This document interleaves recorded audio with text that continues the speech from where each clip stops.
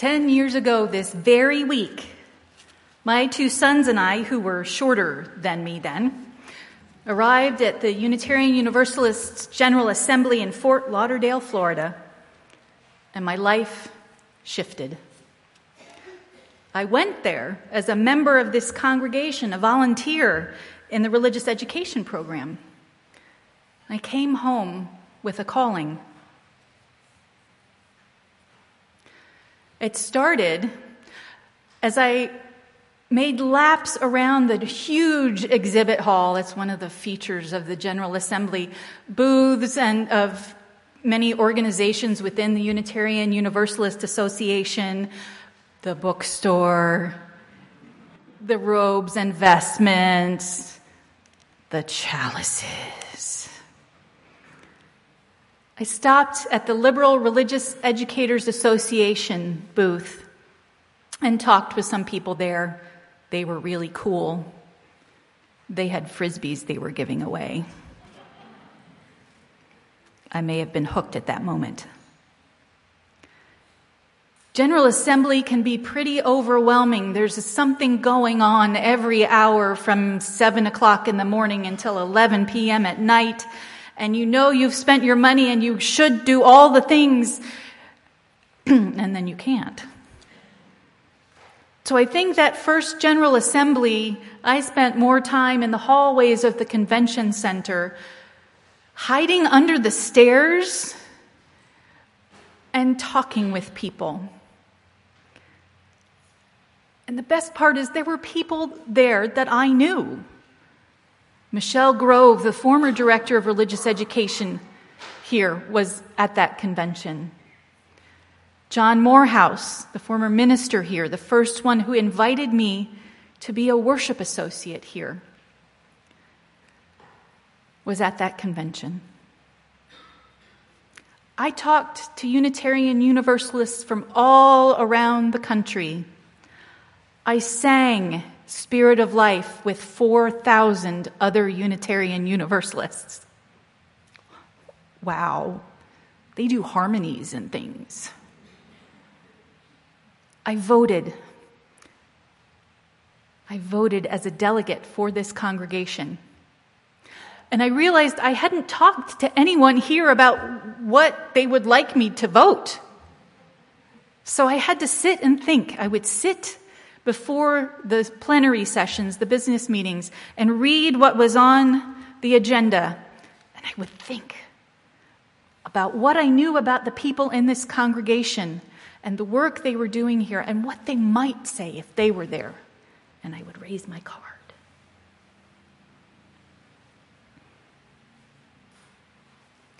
By the end of that General Assembly, I knew what I had to do when I got home. I applied for the Director of Religious Education position that was open at the time. I did have one other step before that. I had to take myself off the search committee. Thanks, everybody. In September 2009, I began my work here as a religious educator. And more importantly, I began my learning. Yes, learning. Most religious educators are not already trained to do this vital work when they begin it. They come from many different backgrounds, some with 1 or 2 master's degrees in other fields, some not.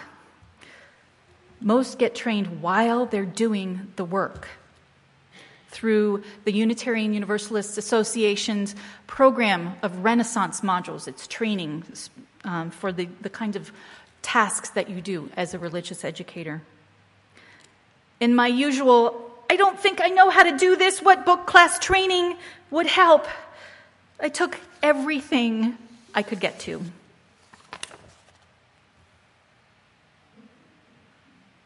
That's 9-point type, by the way. It included all the Renaissance modules. There are, I think, 10 of them now. One of them I took twice. That was the philosophy of religious education. It didn't stick the first time. Crisis management in congregations. Interfaith Youth Corps basic training Involve workshop to make sure that children with special needs are an integral and important part of our religious education program, and that the programming speaks to them and fills their needs as well.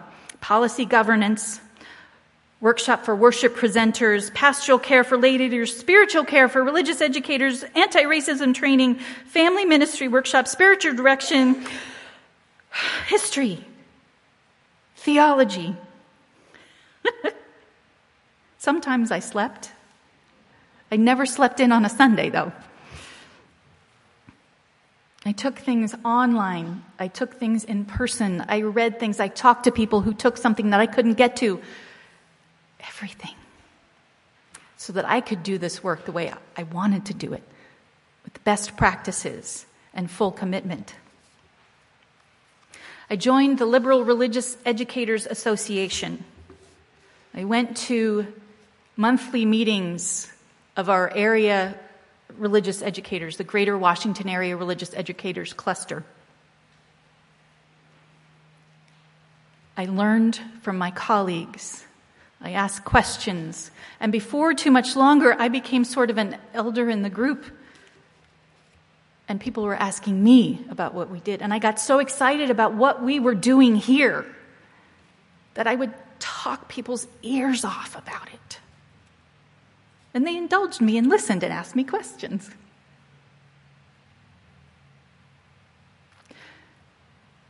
This same week, in 2012, after I had been a religious educator here for a few years, I went to General Assembly again, this time in Phoenix, Arizona, for what was billed as the Justice General Assembly. Well, that had me hooked right there. An entire General Assembly about all aspects of social justice work throughout the congregation, all levels, all ages, every aspect. I was your delegate again, one of more than me. It was wonderful. And although I had been a religious educator for 4 years or more at that point, the only reason I could be a delegate for this congregation was that I was still a member of the congregation. More on that in a moment. I again circled the exhibit hall. And this time I was trying not to go to the seminary booths. The number of people who had asked me after I did a story or a sermon, "So when are you going to seminary?" No way, that's not me. I wouldn't do that. Except maybe. You all planted a seed. Did you know that? You said, you should do that. There was that little voice, the one that told me I should tell a story 15 years ago, the one that never shut up, and so I did it. Yep, there it was again. And guess what it was telling me this time? You should go to seminary. No. Well, maybe. The other wonderful thing about that Justice General Assembly was that I got to hang out with our brand new minister at the time. He had signed a letter of agreement as a contract to be our contract minister. And so one of the first things he did before even coming here was go to General Assembly so he could learn more about Unitarian Universalism. And I got to hang out with him. Reverend Dr. Carl Gregg was kind of a cool guy. And I, being a creature of habit, would sit in the plenary hall in the same seat every time. And he would come running in with his backpack and his hiking shoes on at the last moment just before the worship service or the plenary session would start. And he would sit down next to me. "Hey, how you doing?" And we would make comments, sometimes rude ones, about what was going on the floor. Not very often, though. And I still remember about the third day I bucked up enough courage when we were sitting there. And I said, "What are you doing on August 4th? He said, "Why?" I said, "Would you do a wedding?" And he pulled out his calendar and he looked at it and he said, "Yep, I could do that." And he married Charles and I right here on August 4th, 2012. I hope he's okay with that. That was wonderful. I also got to talk to a lot of my RE colleagues at that point. I knew so many people from all over the country because of all these trainings and the work I was doing. I especially value conversations I had with someone, and I seem to have to go far away to have lots of conversations with my colleagues who live nearby here. So I was there in Phoenix, Arizona, having these wonderful conversations with someone who was working in Rockville about her journey through seminary, and what that meant for her religious education work as well, and what that meant for her shifting of identity. And that little seed got a bit bigger. The other thing I brought back from that Justice General Assembly was a new lens for every piece of programming in our religious education program. Justice work, dismantling racism work, a global perspective on that. Who are we and who are we not? Our religious education program here has been my greatest teacher because it had pushed me to get better at something, to look deeper, to look differently at how we do religious education and how we make religious education in this building relevant to the children's lives, to their family's life, to the life of this congregation, and to the life out in the world, not just here.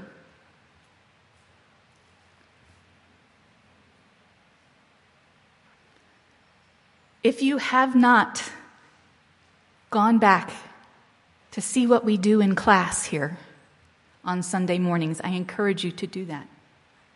I encourage you to let the religious education program be your greatest teacher, to go deeper into Unitarian Universalism to your own spiritual life than you thought possible.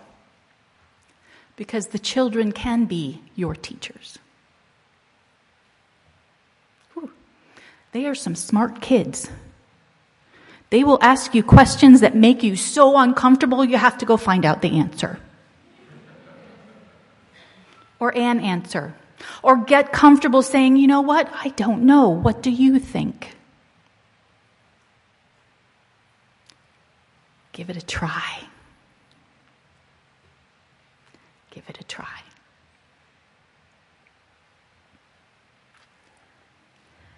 I'm going to ask you to take just a moment here.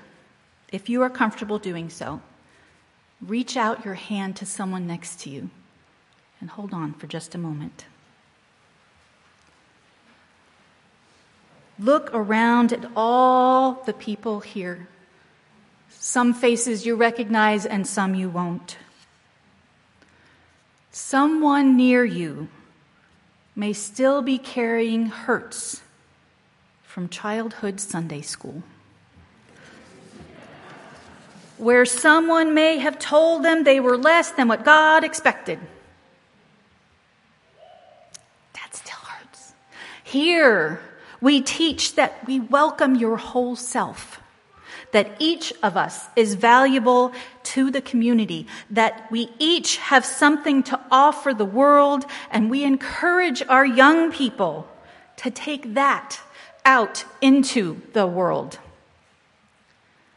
The change we want to see begins right here in a strong religious education program that's been cultivated and nurtured in this building. It belongs to all of you. You are all, in one way or another, a religious educator. No pressure. You grew me into one, and that is a gift I will treasure for the rest of my life in whatever ministry I do. The fire lit 10 years ago is growing ever brighter now. I can feel it waiting to burst out, ready to light others. My work here and your support of that work kindled the flame Pass it on. Pass it on. Pass it on.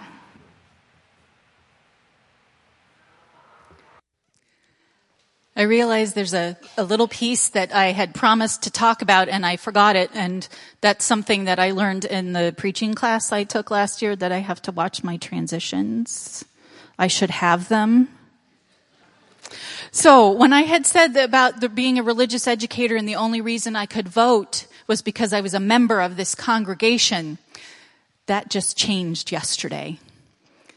The Unitarian Universalist Association's General Assembly and all the delegates there voted to have religious educators actively working in a congregation be able to vote just because they're religious educators and not because they are also members of the congregation. Woo! I'm so happy about that. Religious educators are religious professionals. They are deeply committed to this work. And I'm so glad they now have a voice and a vote in their own association. Just as I'm leaving it. I don't know. The work. I'll get to do it a different way. I want to thank Danielle, who knows me better than I thought she did, with choosing all this music today. And I have a request for whenever my ordination is that you might do Ripple by the Grateful Dead, please. Thank you. Okay. Yes. This is both a joy and a sorrow for me, because this has been my home and my workplace and my spiritual place for so long. I'm having a hard time imagining other places. But what I have learned is that even a bottle of bubbles can be deeply imbued with meaning if you think about it. As Peter Mayer wrote in his song, "Everything is holy now." And that's because of my work here and the support of this congregation and the encouragement of pretty much everybody in this room right now. Remember that. If you are in a dark place in your life, if you are feeling like you are all by yourself, remember who is here this morning. Remember who will be here next week and the week after that. And the week after that, and the week after that. We are all connected. And I might be leaving the building, but I'm not leaving you, and you are not leaving me. And I will see you at General Assembly. And in 2 years, when I walk across the stage during the service of the Living Tradition, finally having made preliminary fellowship, I expect you all to be there. All right. Thank you so much.